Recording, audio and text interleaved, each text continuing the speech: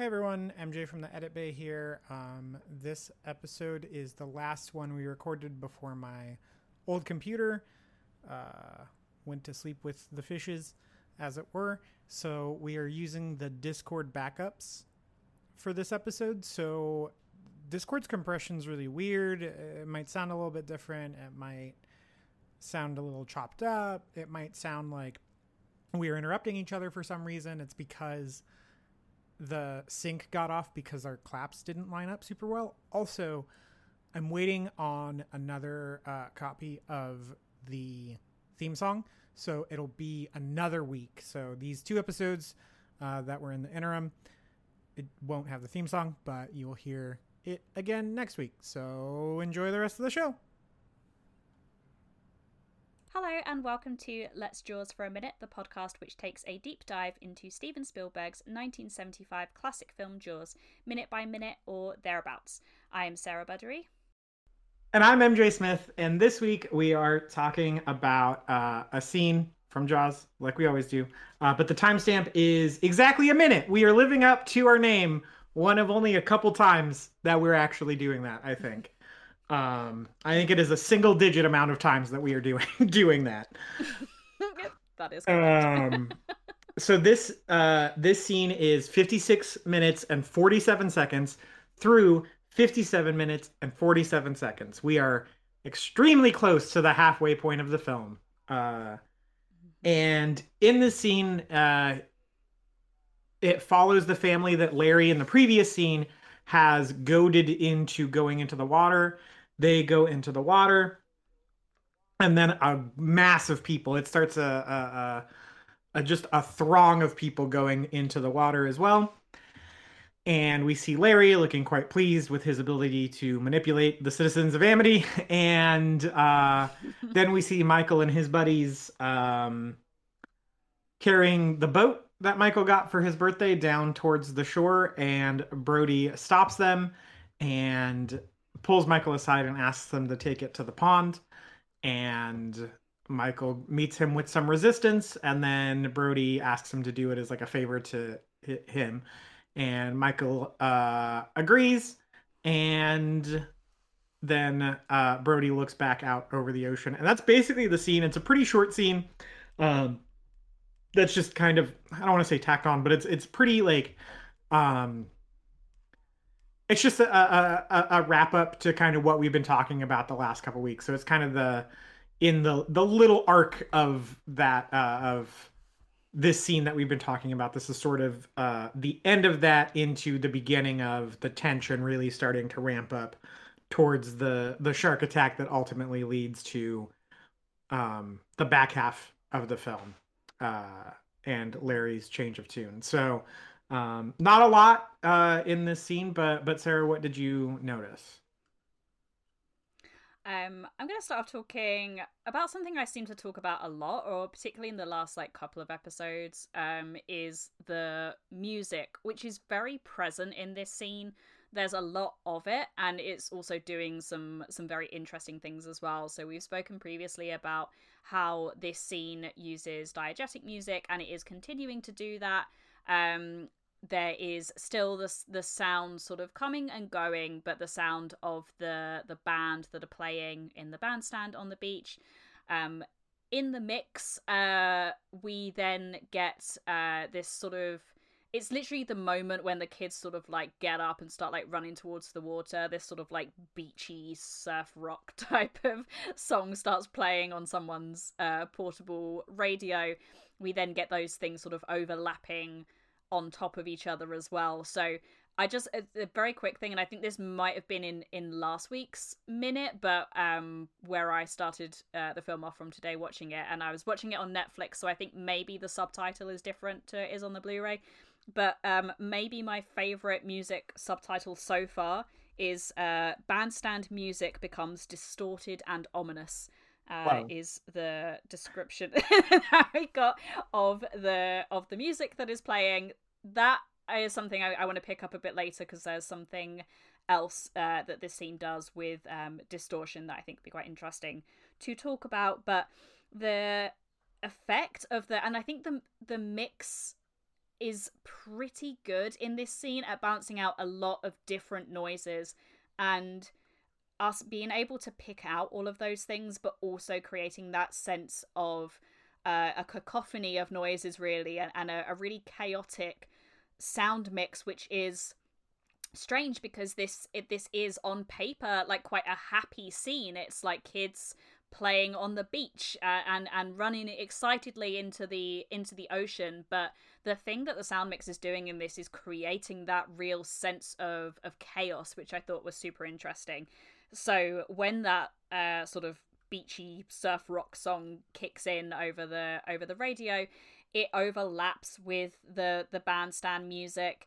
Then you mix in the sounds of the kids screaming and playing, and it's a lot, but it's very well mixed, I think, at least to my ears. You can maybe comment on that a bit more. But another thing interesting as well about the music is how it comes in and out. So there's a lot of breaks in the music that are sort of punctuated by the helicopter, which is an ever-present force in this in this scene. And particularly interesting sort of like bit with the music fading in and out is when Brody is talking to Michael, and the camera sort of pans around when he's talking to Michael about the pond, and you can see like the pond, which is like the estuary in the background, and saying like, you know, you and your pals go and play in there, basically. And at that point we don't hear any music. Now the band has not like packed up and gone away or anything, but it's the sense of like when it's facing the beach, we can hear the radio, the kids screaming, the band playing, and it's sort of like beach equals chaos, bad things, lots of noise, lots of people. Pans round to the pond, calm, serene, no music, very still water, not a person out there. And I just thought that was very interesting, considering where the imminent shark attack actually happens.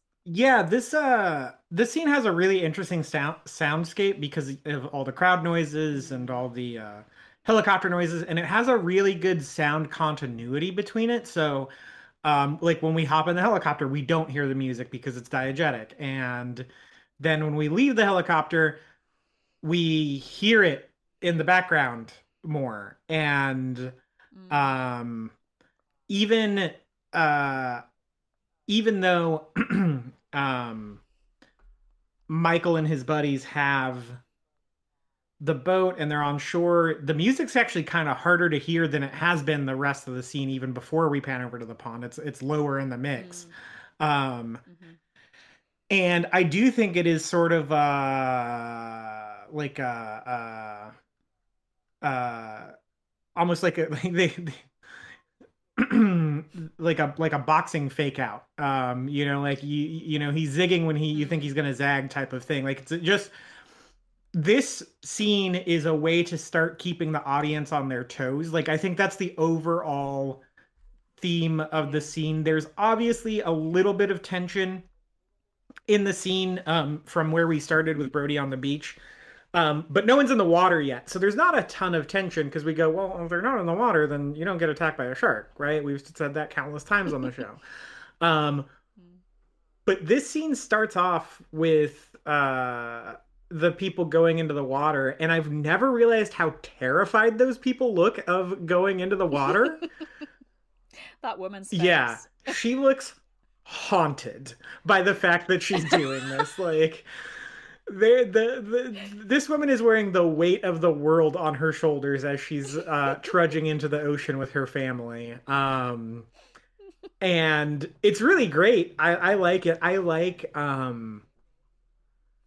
people with like expressive faces. We've talked about that before, and like they're kind of all over the place in this movie. And it's really great. Like, just like people who have, this is gonna sound maybe mean, I guess, but I don't mean it that way. But people who have really big faces are they're really good on camera actors, because that's where a lot of the performance takes place. And even this like random extra who is probably just a Martha's Vineyard local, she looks really great on camera just in that one shot. Like she conveys a ton of emotions in that one scene. She looks really scared.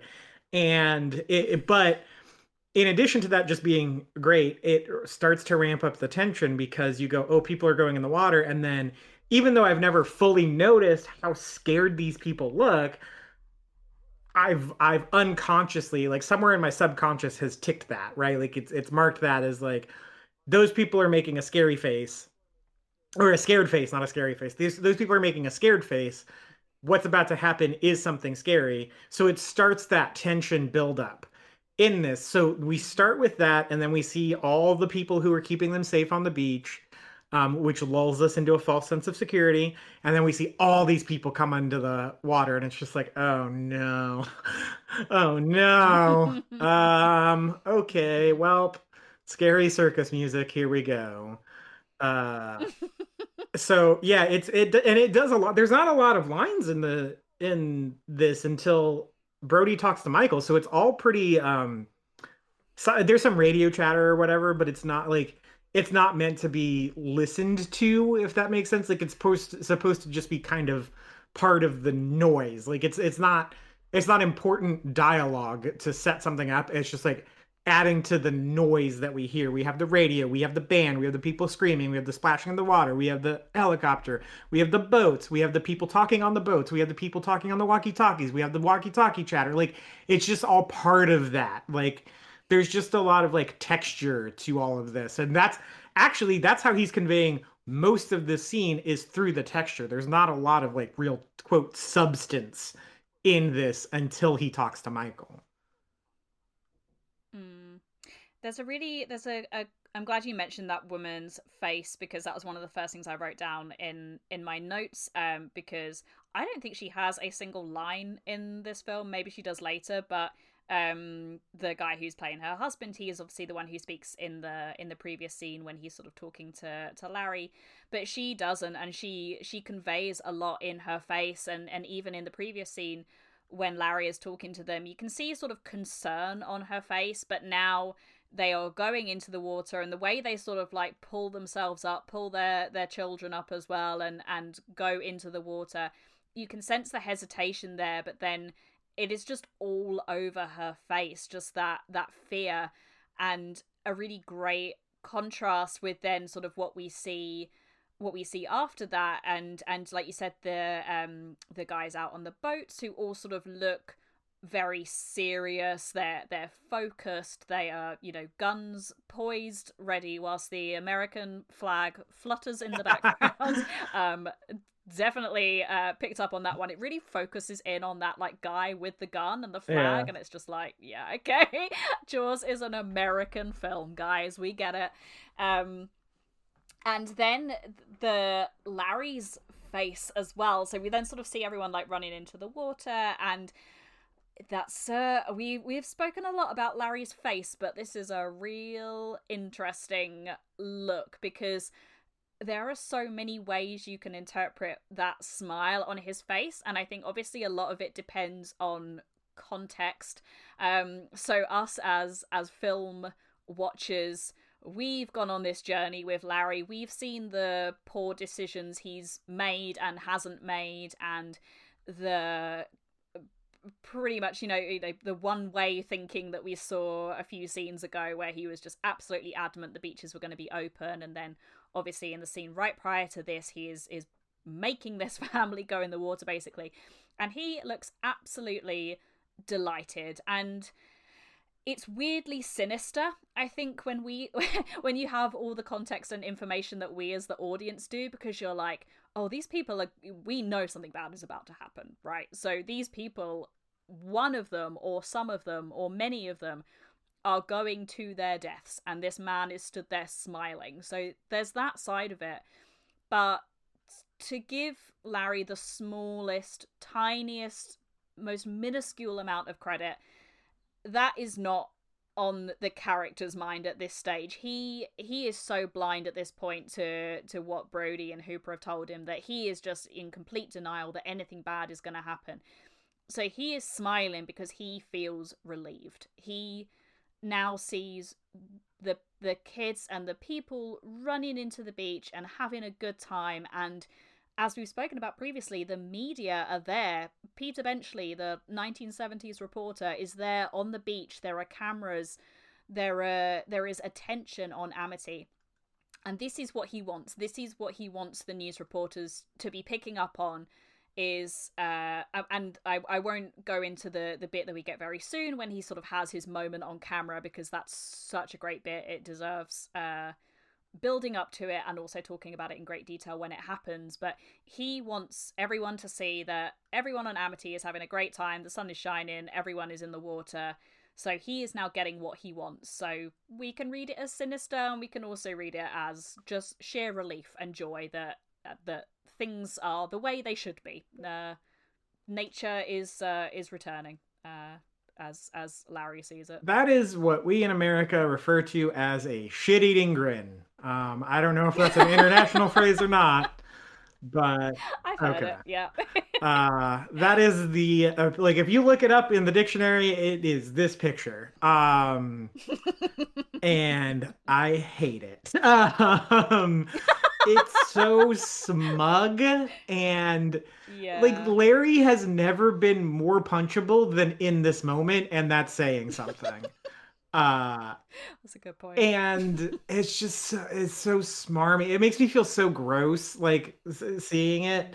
I read it as, and it's funny because we have alluded to this, of like how he looked at the beginning of the scene before he talked to the family, of like the anxiety and worry on his face, and like the different ways you could read that facial expression. And we had opposite reactions to it. You had seen like he was worried about his ego, and I had seen like, oh, he's worried about he's kind of starting to really question if something bad is going to happen, because this is kind of the lead up to his fall. And I think we've switched positions with this, because all I see here is his ego being stroked and him being so excited about the fact that he got people in the water on 4th of July. Like, there is a big I did this quality to the way he looks.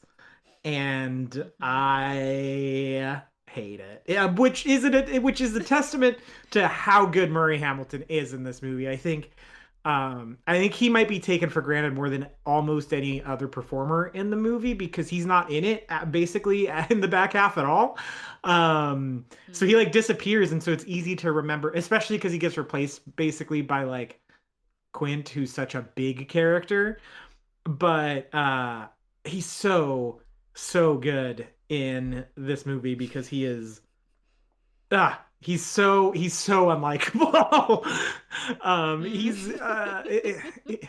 It's like Paul Dano. Like, Paul Dano seems like a lovely gentleman in real life, but most of the time I just kind of want to hit him in the roles he chooses. Yeah, I get that. I do really like that shot of the helicopter. That also feels sinister to me, because like, what about that is normal? Like, do you know how uncomfortable I would be if I showed up to a beach and there was just like a shit ton of boats in the water that are throwing chum in the water, and then a helicopter flying around surveilling us the entire time we're out there? Like, it skeeves me out, man. Like, it just feels real gross and very like, I don't like, to use an overused term, like Orwellian. Like, I would just be like, what in the 1984 is going on here? Like, why? Because like, I don't know how buried this is. Like, it's obviously a thing, but not everyone who's there is still going to be aware of it. Like, news travels fast, but sometimes news passes people by. And so there's, for as many people as there are on the beach that know the risk they're taking with the shark, there's plenty more who don't. So what are those people thinking when they show up? Like, I would just be like, why the shit? Why are there all these boats and a helicopter? Like, are they expecting something to happen? because the Yeah. usual response here is like an incident happens, so then we take the measure. Like it's we don't do the safety precaution just on the off chance, like once again, not to be insensitive, but I think it was last week I talked about one of the episodes I talked about like mass shootings here in America. Like Mm. we don't have increased security presence at the movie theaters until something like the Dark Knight shooting happens, right? Like that happened, and then security got increased, and it's back down to normal or the way it was now. But uh, it's usually done in response to something, so we have that pattern set up. So if I come to the beach where I've been going my entire life, and all of a sudden there's like all this happening, I'm definitely going to be asking some questions about what was going on if I didn't already know. So thinking Yeah. about it from that perspective, like that helicopter shot is also pretty sinister because it just like it's such a big yellow flag that something is off with what's happening on this beach right now. Mm.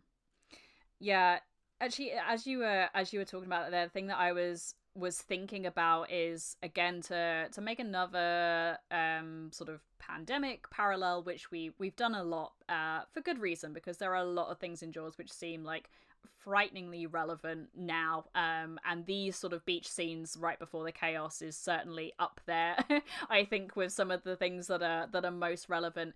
But the thing that I was thinking of was that it's strange how sometimes the things that are there to keep people safe or to protect them can then also make them feel scared or anxious.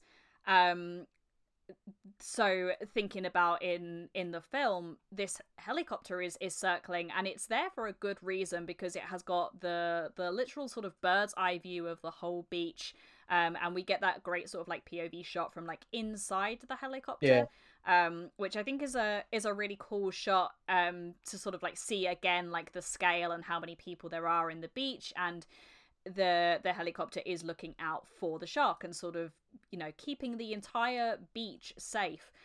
But it's also really quite intimidating, and the way the helicopter is used in this scene also, again, it's not a coincidence that it's yellow. We've talked about this almost on every single episode, I feel, but that is a very significant color for that thing to be. It reminded me of this, where we sort of see Quint's boat keep like popping up Yeah. in the background, just like as a constant reminder of like the shark is still out there, guys. Like, don't forget, there's the guy who's gonna, be very instrumental in fixing this problem. He's gonna keep rocking up in the background to remind you. We see the helicopter so often in this scene, like even just, I think when sort of Brody goes over and talks to Michael before he sort of takes him to one side, the helicopter flies overhead, and we Mhm. sort of see it then off in the background. Um, and it's this real sort of like ever present force. And the thing that it got me thinking of with the pandemic, and I don't know if you've sort of like felt similar, is that I have felt like in this whole time going out, particularly to places that I am super familiar with and comfortable being in, or previously, just like going to the shops or going to the cinema, which I've not done in over a year, because I don't want to go to my favorite place and there be all these strange things like one-way systems and sanitizing stations and masks and things that are just unfamiliar. But a lot of those things are all there to keep us safe and to reassure us. You go into a shop now and there's plastic screens, or between tables at a restaurant there are these screens to keep you safe, and they're all there to keep you safe. And this may just be me having an anxiety condition, but I see those things and I know they're there to keep me safe, but they also make me feel anxious, because they are an ever present reminder, just like the helicopter is in this scene, that there is a threat, that there is danger, that there is something to be cautious of. And I'm not sure I've ever made that link before. But yeah, with what you were saying before, in the sort of intimidating presence of this helicopter, but it's there for a good reason, just sort of got me thinking along that lines of, again, another similarity with the situation we find ourselves in. Yeah, I think it's the same with the mask too, right? Like I know a lot of people Mm-hmm. who don't like wearing the mask because they say it gives them anxiety, and Mm. I don't think it's so here's the thing with masks, right? So people say that it restricts their breathing and so it gives them anxiety. I don't think that's the case. Here's my hot take. MJ's not a doctor, by the way, so don't take this as medical advice at all. This is just me spouting my own bullshit, I suppose. But uh so my argument to that is always, you know, people who say that masks restrict breathing is like, how, you know, surgeons do like 18-hour surgeries sometimes, right? Mm. Or like, and also like masking is an extremely common practice in the majority of Asian countries. Like, and Yeah. it's never been like, do you just think that like it takes a certain type of person to be like, because I know someone who is an uh anesthesiologist for open heart surgeries, which are like the biggest, most intensive surgeries ever. And he that meant he had to wear a mask the entire time he was operating the machine. And he was like the least healthy person I knew. So if you're saying that like only healthy people know masks, like the man, he was a family friend. The man lost both his legs and an eye to diabetes. Like he was in like some of the worst health I've ever seen anyone in. And he still wore a mask for like up to 12 hours a day, probably, if not longer, Mm-hmm. Mm-hmm. running the machine in the room where they were doing these open heart surgeries.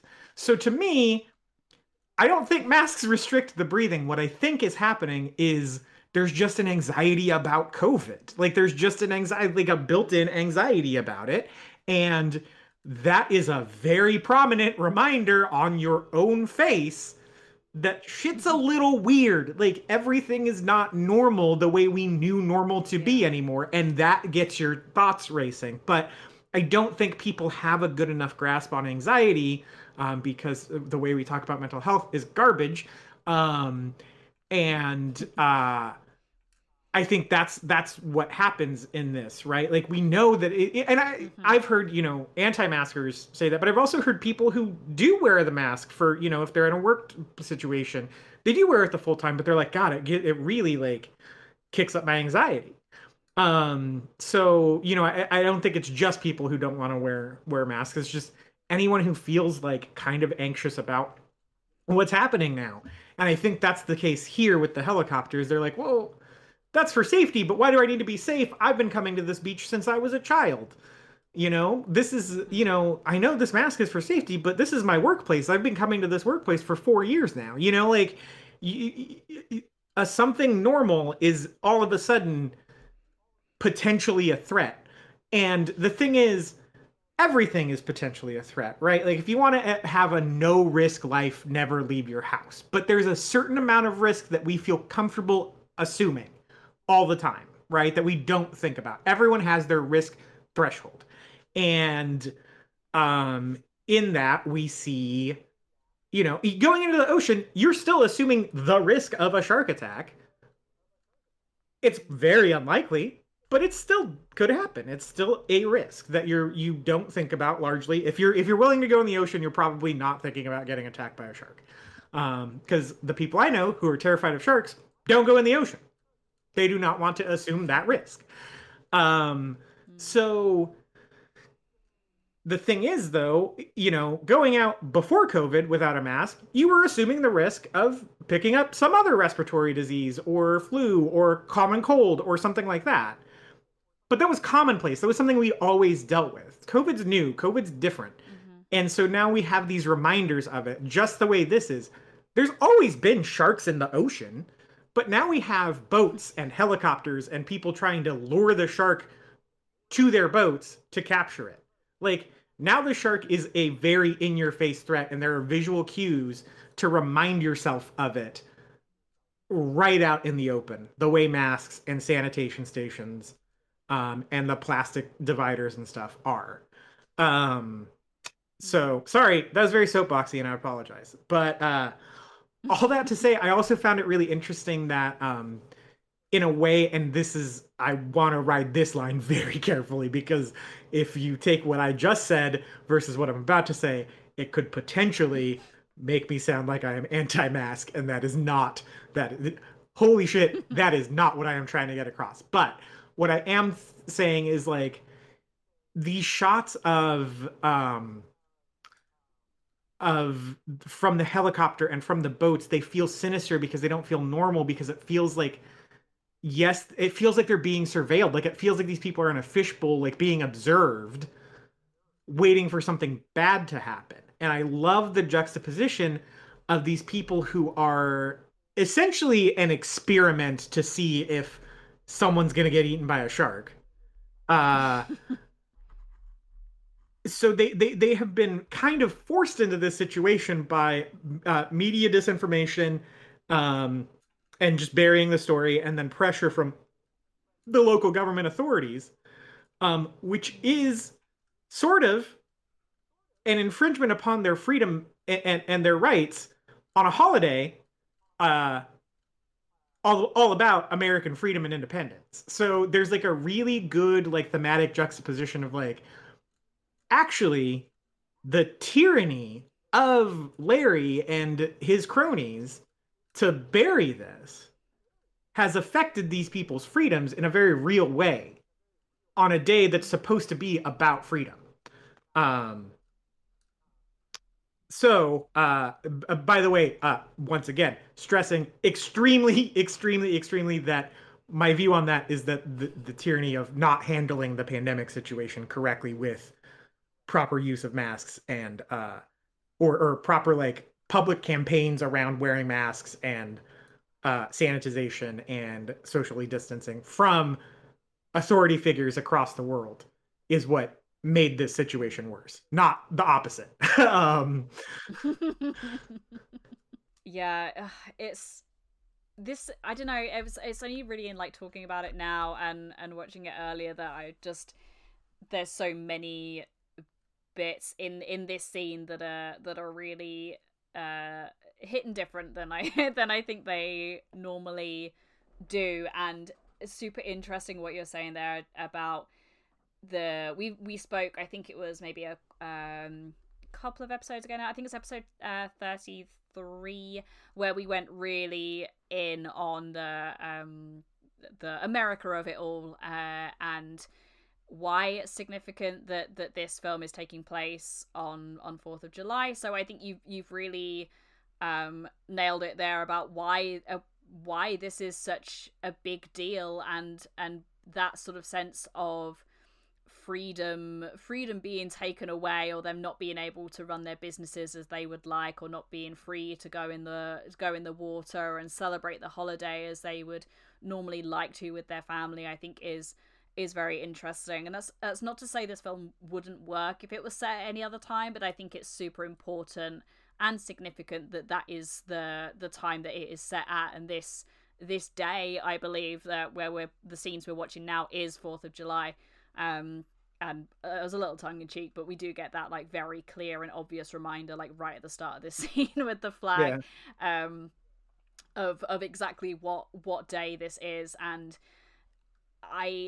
it's an element of the film that I have considered before, but I've never really thought about sort of, like, picking up the events of the film and taking it outside 4th of July. But I think you would be taking a lot away from the film, and a lot of these sort of extra layers and things that we're picking out now, sort of going through it in this level of detail and with the finest of tooth combs, is how significant it is that this is the 4th of July, you know, the celebration of all it is to be free and to be American. And there is a sense of freedom in this scene, which has sort of, like, slightly sinister undertones when we know all that we know, and that the sort of children, like, all running into the seas, you know, it should be joyful, but the thing that's playing in my mind is, like, very soon, and it is with the sort of the red herring fake out with the cardboard fin, but those screams of joy that we're hearing in this scene very, very quickly become screams of terror.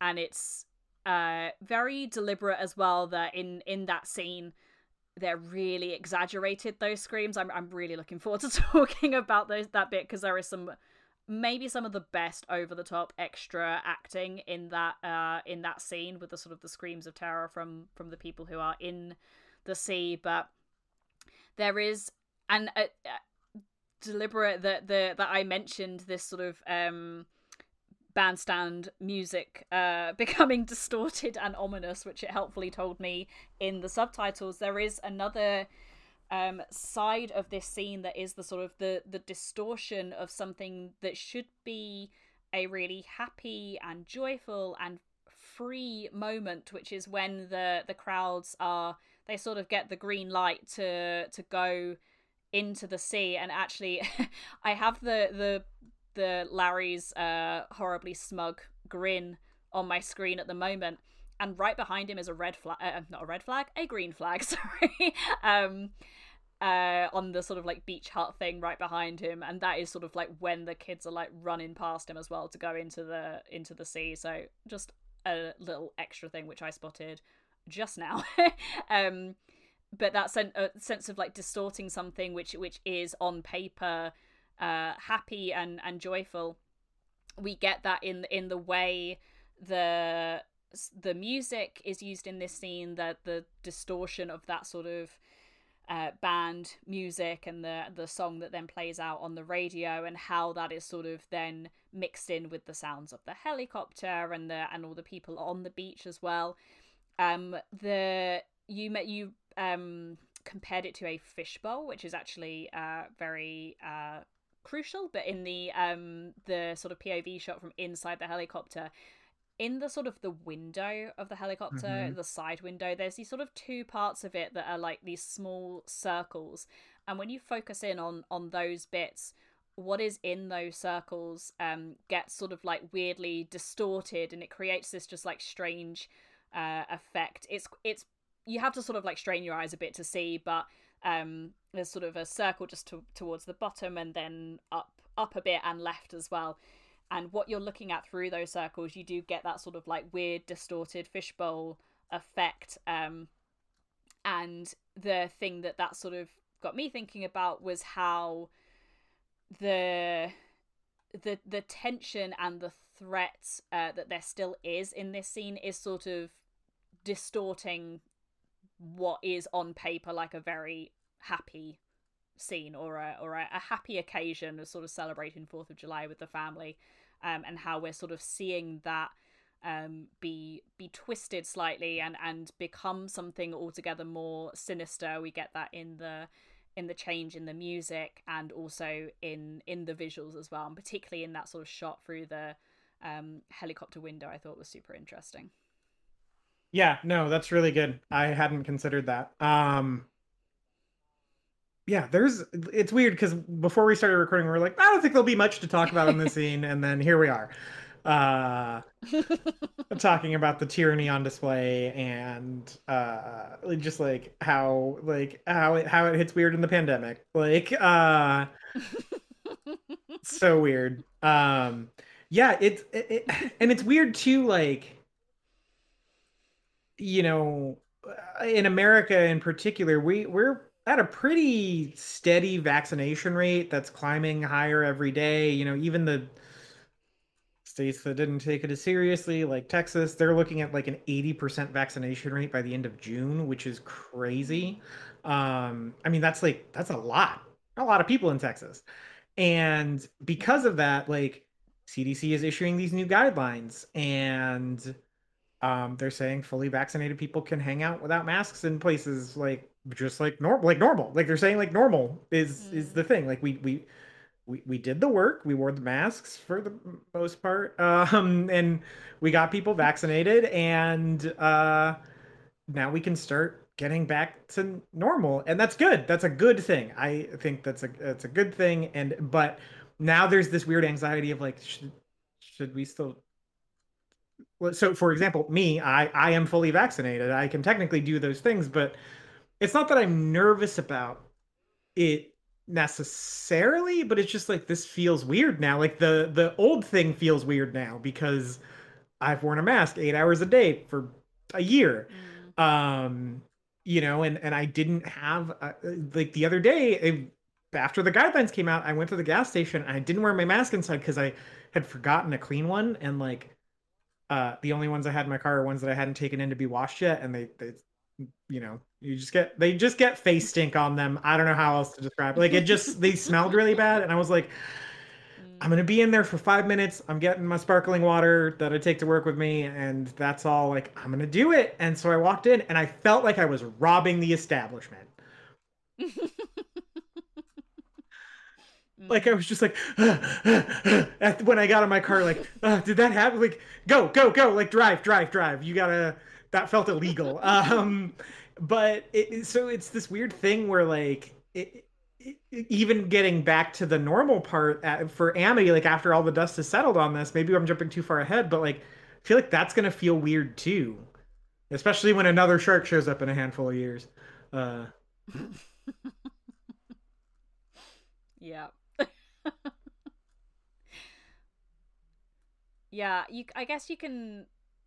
That's an interesting way of looking at it, and sort of think like what the post Jaws world would look like, sort of obviously within the context of the film, if we're sort of imagining the sequel for ourselves, where it is just the people of Amity just sort of like putting their lives back together and trying to sort of go back to normal or whatever it is, and what that might look like, because that is sort of the situation we're in now, where we're looking at restrictions lifting and having to get back to normal or whatever that looks like, but there is still that sense of unease. So you can bet, like, particularly on like an anniversary or something of the people of Amity, probably like the next 4th of July, I imagine they would be out on the beaches and stuff, but I think there would be that sense of like being not quite as sort of let's get back to normal, everyone in the ocean. Like, I think there would still be that sense of caution and unease, perhaps, and remembering of what happened. And it's hard to go from to come through something like that and then just to immediately snap back to normal. And I've been, not to sort of like keep going on about the pandemic, but it seems particularly relevant to this scene, is there are some people who are just really seem to be able to adapt to normal like super quickly. They're like, yeah, I can't wait to like hug everyone and like go to the cinema and go in a shop without a mask and all this sort of thing. And in the UK, we're like, at time of recording, less than a month away from there apparently being no restrictions whatsoever, yet we're also currently dealing with like a bunch of like new variants. And I'm just like, going from something to absolutely nothing is like flat out terrifying to me, particularly that I highly doubt by the time restrictions lift in June that I will have been fully vaccinated. And the way some people are just kind of able to just be like, everything is great, let's just go back to normal and the way things were. And I'm in this weird, like, I don't know, guys, I still feel a bit uneasy about this whole thing. So I can imagine that the people of Amity, there would be a lot of that. I think there would be some people like the Tafts, I love picking on the Tafts, who would probably just be like straight away ready to like go back on the beach. But then obviously you're gonna have your Mrs. Kintner, who is obviously directly impacted by what happened, who is gonna be in a very, very different place, is gonna be a lot more sort of say anxious about going back to normal, because obviously like she's dealt with a unimaginable tragedy. I doubt she will have ever gone back to normal after what happened. But yeah, see, thinking about like how sort of post Jaws the characters would act and what they would do differently, or whether they would just have very, very short memories and go back to normal, I think is actually quite an interesting thing to think about. Yeah, it's weird because like as someone who's fully vaccinated, I want to be part of that push to go back to normal. Like I wore my mask and I still do. That's what I was gonna say. Okay, so I wore my mask and I wear my mask and I'm fully vaccinated and the CDC says it's okay. And like, I think the CDC, like, we've kind of trusted them this whole time, so we have to trust them on this too. Like, I don't think we get to necessarily pick and choose Mm. like that. If we're gonna like if we trusted them on the mask thing, like now they're saying I don't know. You know, obviously do what you're comfortable with, and if you're not feeling well for any reason, we should probably still mask up. But not the point. Not what I was trying to say at all. Like part of it is setting an example, right? Like Mm. I live in an area that isn't super pro mask or vaccine, so I do it mainly to be like, hey, dummies, do this. But at the same time, I think we're gonna hit this point sooner rather than later, with the pandemic, is we're going to have to accept that there is a certain amount of people who have just dug in their heels so hard Mm. on not masking up and not getting vaccinated that will still die of COVID, even though it's easily preventable through a vaccine. And I think we're very uncomfortable thinking about that. I don't think people like thinking about that. Mm. And No. but I think that at a certain point, there is going to have to be a line drawn where it's like, look, like these people have made their decision, and now we do like now we're back to normal, and Mm. I think it sucks because I think maybe this is just my area and like the areas who are really like dug in on it. It's for me, it's there's a handful of loved ones um Mm. that we have to now kind of accept, like, yeah, we could probably go see them, but if we're carrying COVID, like, they've made their choice, and there's nothing we can do about it, and that sucks Mm. because it could potentially kill them. um Mhm. and like we just have to accept that level of risk at some point. um Mm. and I think that's where a lot of people's anxiety is about. If they're fully vaccinated, they can stop wearing a mask comes from. Among other things. It's a very big, complex, nuanced issue, and we are in no way qualified to talk about it professionally, as we are not scientists. But that's the feeling I get, is people like understand that if they stop wearing a mask, even if they're fully vaccinated, they could give it to someone who they potentially could be a loved one who decided to just ignore the pandemic entirely. And like, Mm. for a lot of people, it was very frustrating dealing with those loved ones because you love them. Like Yeah. you still love them. They're still your relative, your friend, your family member, like whoever. And you still love them and want to have a relationship with them, but it's like, come on, like it's so easy to not have to deal with this. Mm. It's so easy to not have Mm. to deal with this. And you're choosing like you're choosing the most complicated path for this possible, and I don't know why. Mm. And it could result in the end of your life by doing that. And I think people get weird about it. Like it feels like they're the ones killing those people. And no one wants to feel like that. And so to bring it back to Jaws, that anxiety is, I think, going to permeate Amity from like henceforth. What, like, obviously, like they don't know a sequel is going to happen. Right, like that's the same thing as like they don't hear the music, right? Mm. They don't know that another shark's going to come and exact revenge on the Brody family, and Mm. in just a few years time. um and so it's just like they do have to accept that risk at a certain point. Like at a certain point, they can be like, well, there could be another shark in there, but it's 4th of July, and the other shark got taken care of. Mm. Yeah. It's one of the, because you still haven't seen Jaws 2, right? Just before Correct, I, correct, I'm correct, not gonna. correct. Okay, I'm not gonna. I'm not gonna spoil the whole thing, but actually, like, one of the things that I really like and appreciate about the film, and it is good. It's no Jaws. That is, I think, very obvious. But like a lot of people actually do really like it, or like particularly what it does with Brody, because the film is really effective actually in dealing with Brody and how he is affected by what happened as well. And obviously Brody is like really in the thick of it in this film, in Jaws. And Jaws 2 sort of he's basically got PTSD, and the film is actually very effective in kind of showing that and showing how the events of the first film have affected him.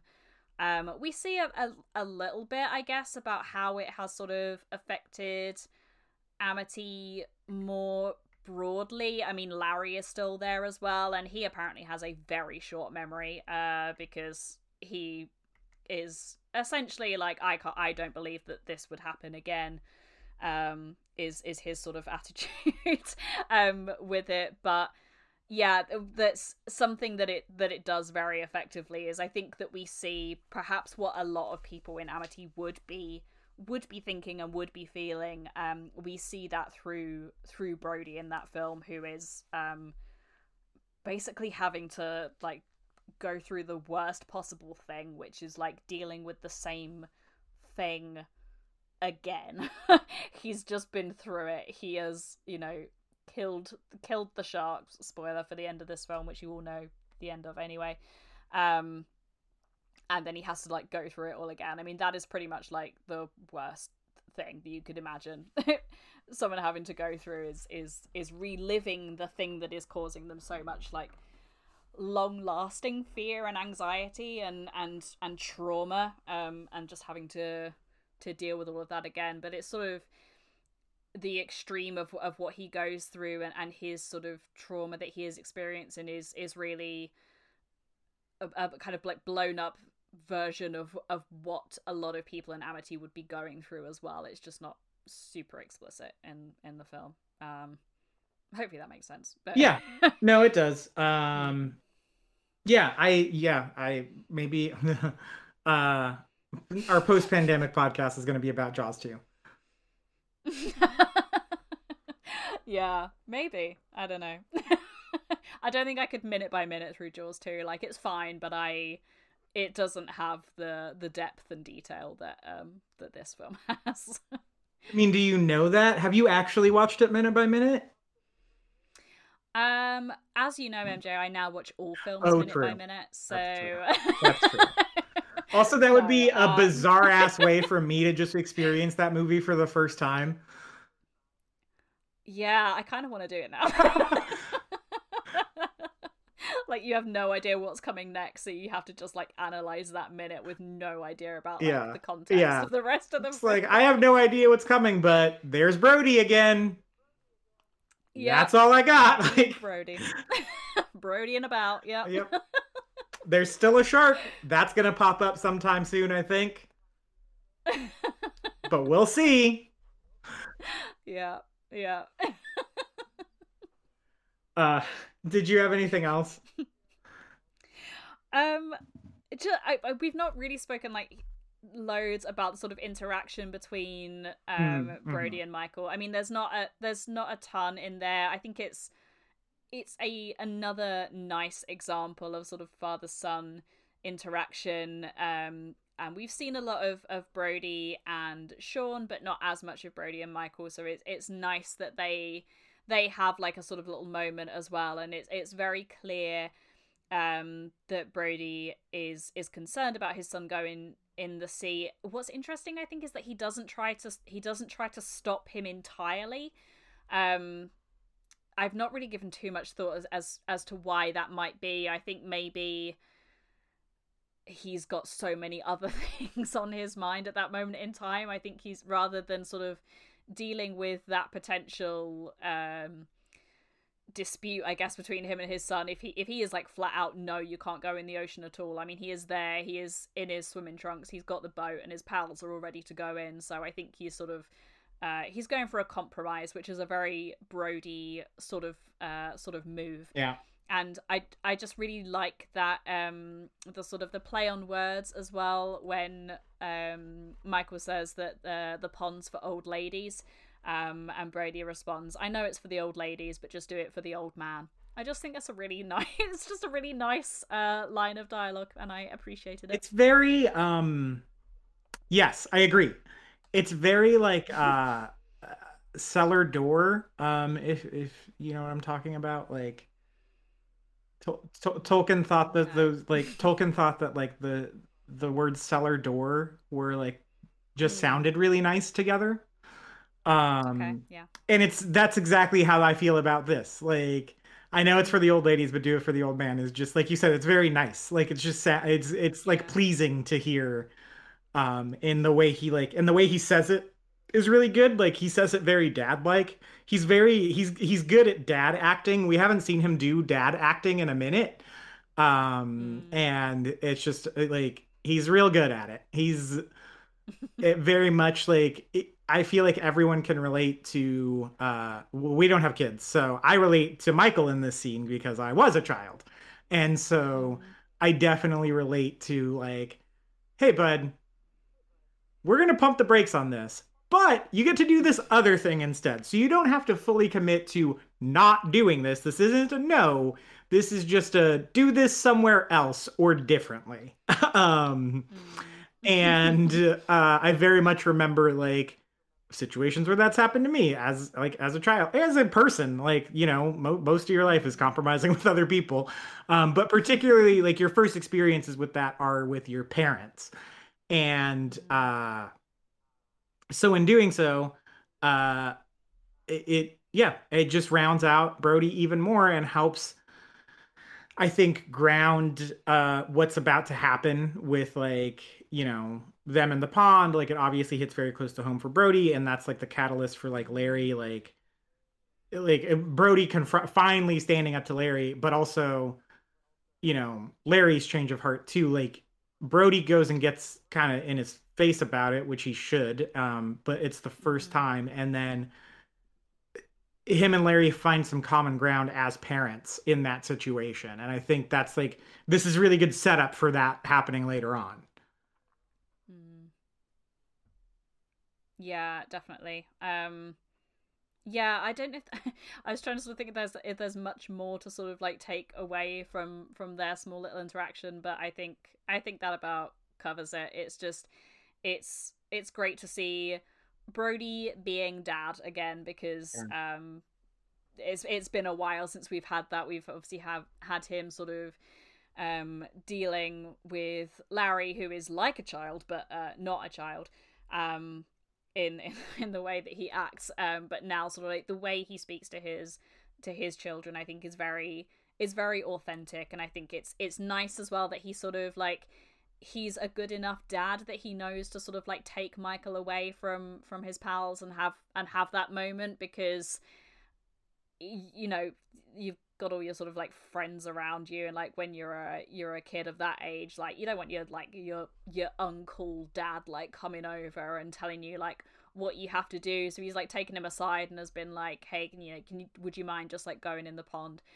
And then I don't know how sort of like you can't really tell like how far away he is like from the group of friends, like not that far, but he speaks to him quite quietly, so Michael could then potentially go back, and rather than it being like, oh, my dad has told me like we have to go in the pond, he can just be like, hey guys, I've got a really cool idea, like let's go in the pond instead or something, like and make it like a it's his idea and it's a game or something for them to play. I think is just a nice a nice bit of being dad from Brody, and very authentically acted as always, as we would expect from Roy Yeah. Yep. He's real good. Real good actor. Scheider. Um. Real good. Yep. Pretty good movie. Yep. Pretty good movie. Pretty good movie. And Spielberg, pretty good director. Pretty good. Sarah, do you have anything to plug? Yes, I have another podcast, which you can listen to if you don't like me talking about Jaws. Kind of weird that you'd be listening to this podcast. But anyway, if you would prefer to hear me talking about Disney, then I have a series that I'm doing for Jumpcast at the moment, going through the 59 Walt Disney animated classics. There is many hours of content for you to catch up on. We're on the home stretch of films now, looking at the modern age, the second golden age, second renaissance, whatever you want to call it, the Frozen, Zootopia, Moana era, is what we're doing currently. So a lot of fun. You can find that by searching for Jumpcast wherever you find podcasts, and give that a listen, as well as listening to all of our episodes as well. Is Raya the 59th one? Yeah, so we weren't sure like how our scheduling was going to work out and whether we would be done before that film came out or whatever. But yeah, so that's going to be our, I say final one. We're then going to do like a wrap up episode, but we'll cover Raya as well, and then do a sort of looking back on the whole journey podcast as well, and reveal our final top 10 lists, which are currently causing me so much stress because I don't like making decisions and ranking things. It's very hard. So we'll see how I get on with that one. Got it. Yes, I have another podcast called Real Perspective. That's REEL Perspective. It's me and my friend Mike and my friend Missy, and we're talking about movies, current release movies, which means we'll actually have some stuff to talk about probably by the time you're listening to this. We just released a Godzilla vs. Kong episode because this is coming out couple weeks from when we're recording it, so it should be out. There's no reason for it to not be out. And yeah, you should listen to that. It's on everything, much like this podcast is. And speaking of this podcast, you should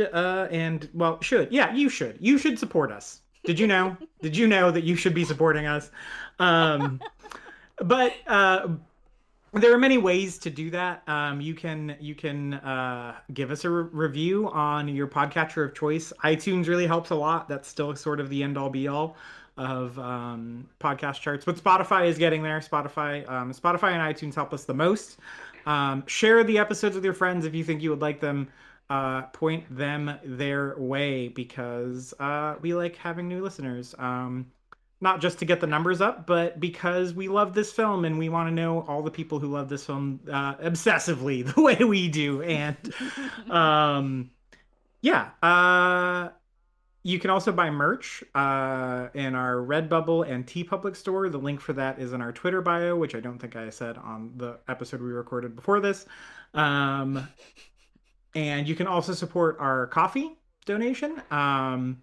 It's literally just giving out of the kindness of your heart, minimum of $3. And once we hit a certain donor threshold, we will be holding a contest to win some merch. So a $3 buy-in could win you, potentially $20 merch. You can follow the show on Twitter at Jaws for a Minute. I almost said my own Twitter handle. You can follow me on Twitter at MJSmith891. You can follow Sarah on Twitter at Sarah Buttery, SARAH. BUDDERY. You can send us an email at jawsforaminute@gmail.com if you have any feedback or cool shark stories to tell, or anything you want to tell us in an email. You can send it our way.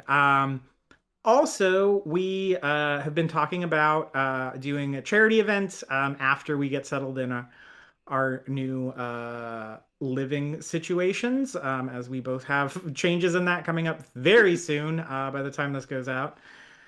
And after we do that, we want to do some sort of charity event that you guys can donate to, and we can do some sort of challenge. We've kicked around the idea of streaming Maneater, which is a shark video game that's on the Xbox, and it's bizarre, but I'll have access to that, and we could do a stream. You guys could hang out with us, and we can do donations that way, or some sort of movie marathon situation, or whatever you guys want to do. We want your input on this as well, because you're going to be the ones donating. I mean, we will donate too, obviously, but the majority of the funds are going to come from you guys, and I think we would like to see what you guys want to see us do for your investment, basically, in in this charity. What you would like to participate in with us, maybe, or see what we could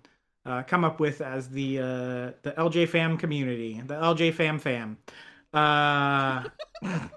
Don't call yourselves that. That's stupid. I hate that. I kind of like it. I might start it. Do you really? I don't know. I'm undecided. I've said it out loud to other people, and I was like, "That's pretty cool." And then I said it. This is the first time I've said it on an episode, and I was like, "Nah, it's stupid." Yeah, like with most things that we decide to do, it's almost so stupid that it works. So That's fair. I buy that. Anyway, hashtag LJFamFam. It sounds stupider than more. Yeah, it's real dumb. Real dumb. But yeah, let us know. Don't use that hashtag. You can if you want to, but we will not police it. You can just tweet at us or DM us or send us an email with what you would like to see fundraising wise and challenge wise from your illustrious co-hosts. But yeah, until next time, it is Jaws o'clock somewhere.